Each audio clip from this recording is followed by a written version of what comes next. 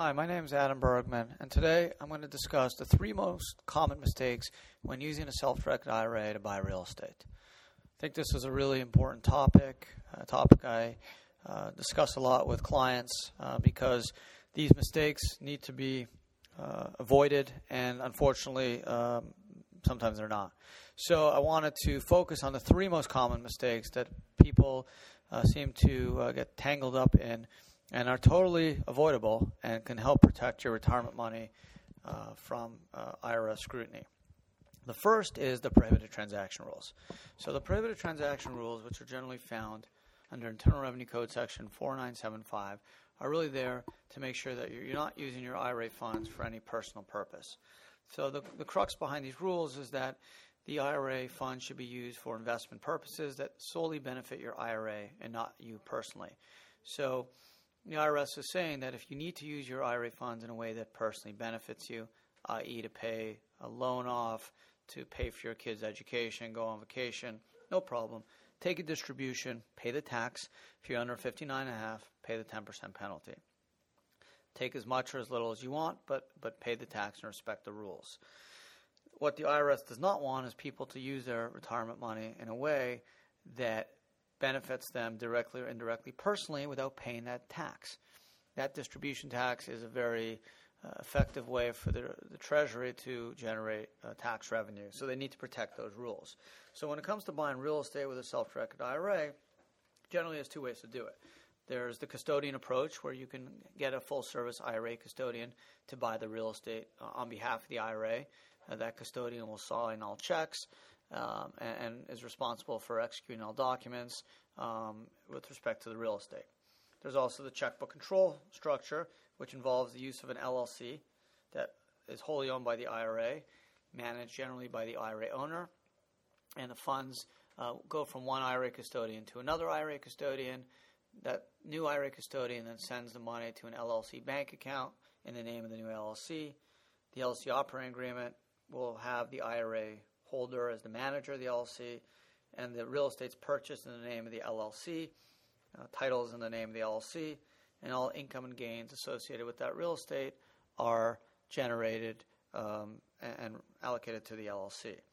So when it comes to prohibited transaction rules, the IRS is very concerned and wants to make sure that none of the investments will directly or indirectly personally benefit you. So that means that you cannot use your IRA in any way that directly or indirectly personally benefits you or a disqualified person. And a disqualified person is defined as you or any of your lineal descendants, parents, children, spouse, daughter-in-law, son-in-law, or any entity controlled by such peoples. So you can't buy a house and live in it. You can't give money to your kids through your IRA. You can't buy a house and have your parents live in it. Those are the common questions I get regarding prohibited transaction rules. But under 4975C1, it lists a few. Under C1A, it talks about the sale of exchange or leasing of any property between an IRA and a disqualified person. 4975C1B talks about the lending of money or extension of credit between a plan and a disqualified person. So your IRA can get a credit card because you would have to personally guarantee it. Debit card could work, but a credit card would not. Just like you cannot use your IRA as collateral for a personal loan. C does not allow you to furnish goods or services by a disqualified person to a plan. So if you're buying a house, you as the IRA holder, you can't fix the roof, or you can't serve as a real estate agent. 4975C1D talks about the prohibition of the transfer or use for the benefit of the disqualified person of any of the income or assets of the IRA. So you can't transfer money from your IRA to your business because it's short of cash. And then the 4975C1E and F talks about conflict of interest, prohibited transactions, where, for example, the company you work for is in need of money, and you use your IRA to help that company, which in turn preserves your job. Those are the kinds of transactions the IRS wants you to avoid because it's deemed to directly or indirectly personally benefit you. And the IRS's position is that, hey, if it's going to personally, directly or indirectly benefit you, take a distribution, pay the tax, penalty if you're under 59.5, play by the rules because we're looking for that revenue. Remember, if it's a pre-tax IRA, the IRS gave you a tax deduction when you made that contribution. So they're expecting the tax revenue to come back down the road. Their concept and purpose was, hey, we're going to incentivize you to save. Hopefully your money is going to grow, tax deferred. We took a hit because we let you take a tax deduction on your tax return when you made the contribution. But we're hoping ultimately when you take that distribution, you're going to pay us a lot of tax, and we're going to ultimately generate a good amount of tax revenues. So the prohibited transaction rules are really important. Talk to your tax advisors. What I always tell my clients is if the transaction will in any way directly or indirectly personally benefit you. Now, when I say personally, I don't mean if your IRA buys Apple stock and it goes up. Some people say, well, I'm personally benefiting. Well, the difference is you're not personally benefiting because all that money is going into your IRA. In order for you to personally benefit and take all that IRA Apple stock and use it, you'd have to take a distribution, and then the IRA custodian will cut you a check, and then you can use those funds to go on vacation, for example. Whereas if you took your IRA and you had the custodian write you a check, and you took that money to pay for your kids' school tuition, that's clearly a personal benefit. So there's a distinction between your IRA growing in value, which is allowed, it's not a prohibited transaction, and you just taking your IRA money to pay for your own expenses without taking that distribution. That is a personal benefit. So what I like to say is that pretend the IRS agent is knocking on your door and saying, hey, Joe, I understand you did X, Y, and Z transaction. Prove to me, because the onus is always on you as a taxpayer, prove to me that this transaction did not directly or indirectly personally benefit you. If you can't, don't do it. There's a pretty interesting case called Rollins v. Commissioner. I use this case a lot as an example. It's a 2008 tax court case. This gentleman, Mr. Rollins, is an accountant. He owned a bunch of businesses. One of the businesses, he was less than a 10% shareholder. He wasn't an employee, just a director. Company needed money. He had a 401k with his accounting firm. He then had his 401k lend money at prevailing interest rates, arm's length, to this company, and the IRS got wind of it and argued prohibited transaction and went all the way to tax court. And ultimately, the court ruled for the IRS and said because Mr. Rollins couldn't prove that loan did not personally benefit him, which clearly it did, because if that loan wasn't made, his investment in that company may have been lost. So clearly, the loan from his 401k to the company that he was involved in as an owner and a director indirectly and in some cases directly benefited him personally. And that's why he lost the case. So that's a really interesting case and something I think people should keep in mind when looking at transactions, especially in real estate. So the first mistake is beware of the prohibited transaction rules. The second is beware of what's called unrelated business taxable income, UBIT, UBTI. This is something that a lot of people don't know anything about and get trapped in it. Either they're misinformed, misadvised, or simply not advised. Unfortunately, it's just something that's just not mainstream enough. And when it comes to IRAs, buying real estate or doing specific types of investments, this unrelated business taxable income could pop up. So what is this UBTI or UBIT? How come I never heard of it? Well, most investors that have IRAs, and there's about 47 million IRAs out there, generally generate passive categories of income, i.e. interest from a bond, dividends from a stock, capital gains from sale of stock, royalties, or rental income if they're doing real estate. That generally covers about 95% of America. So if you're just buying mutual funds or buying stock, bonds with your IRA, this UBTI you probably never heard of and you probably never have to deal with it. There's three main ways this UBTI is triggered, and these are basically tax rules. They're found in Section 512, 513, 514 in the Internal Revenue Code. Those are the main sections. They really initially were set up for to prevent charities like the Red Cross from engaging in active trade or business without paying tax. So they were worried that companies were going to set up charities and then run their business through the charities and never pay tax. So they were worried, for example, McDonald's set up a charity and then run the restaurant operations through the charity and never pay tax and escape tax. So they set up these rules that basically said, hey, if you're a charity, and when IRAs were created in the 70s, since they're treated as 501 trusts, they fall into the same categories as charities.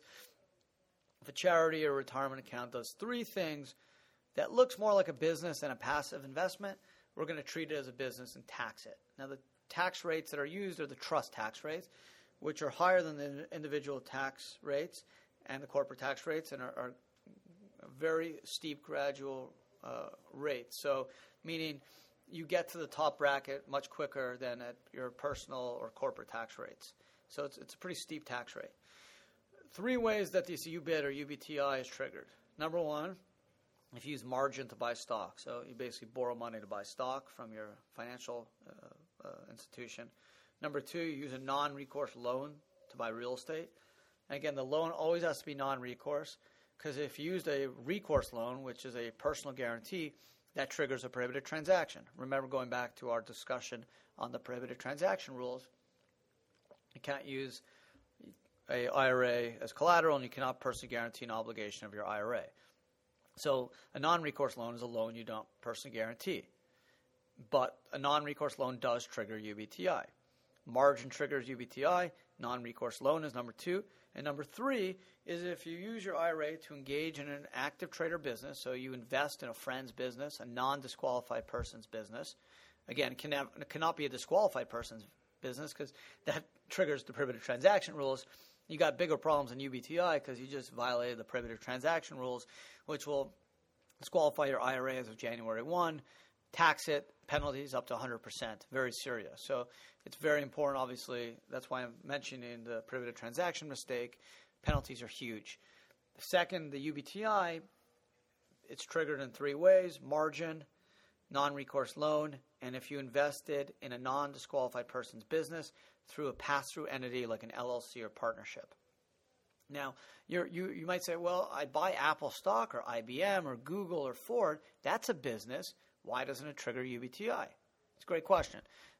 99.9% of all public companies are C corporations. A C corporation is an entity separate from its shareholders. Think of it as like a big box. And all that income gets trapped in that box. So it doesn't actually flow through the shareholder, meaning the corporation pays the tax. And then dividends are issued to the shareholders of any retained earnings. So the UBTI doesn't apply for a C corp because all the income is trapped at the C corp level. If you look at an LLC or a partnership, think of that as a funnel. Everything kind of funnels to the shareholder or the members. The entity, the partnership or the LLC doesn't pay tax. Only the owners do. So that is why when you use an IRA to invest in an LLC or partnership that's engaged in an active trader business, like a restaurant or a store, consulting business, manufacturing business, internet business, you're going to trigger this UBTI tax. So the three ways, again, is margin, non-recourse loan and buy real estate, and if you invest using your IRA in a non-disqualified business that's run through an LLC or partnership. Again, a C corporation, got nothing to worry about. If you buy Apple stock, you're not going to get hit with UBTI. If you generate rental income, you're not going to get hit with UBTI. Generate royalty income, you're not going to get hit. Generate dividends, you're not going to get hit. If you generate interest, you're not going to get hit. Only going to get hit with the UBTI if you use margin, non-recourse loan, and you invest in an active trader business run by a non-disqualified person that's held or run through an LLC or partnership. The UBTI tax goes up to the trust tax rates, which would be close to 40%. When it comes to margin and non-recourse loan, the tax is filed on a Form 990T, the same if you invest in an active trader business held through an LLC or partnership. There's a formula that you need to go through to determine the tax. But for a non-recourse loan and margin, it's basically a percentage of the debt to equity used. So if you put $50,000 down and borrow $50,000, it's a 50-50 debt to equity. If you have $10,000 of net profits, 50% of that, or $5,000, would be subject to this UBTI tax, which can get up to 40% approximately. So again, three things, three investments that can trigger the UBTI: margin, non-recourse loan, or an active trader business investment through an LLC or partnership. prohibited transactions, UBTI. Two of the common mistakes. The third really only applies to checkbook control, self-directed IRA LLCs, and that's the LLC filing requirements. Because you're going to have an LLC, you may have annual report filing requirements. For example, California has a franchise return. Texas has a franchise return. A lot of states like Florida have annual reports.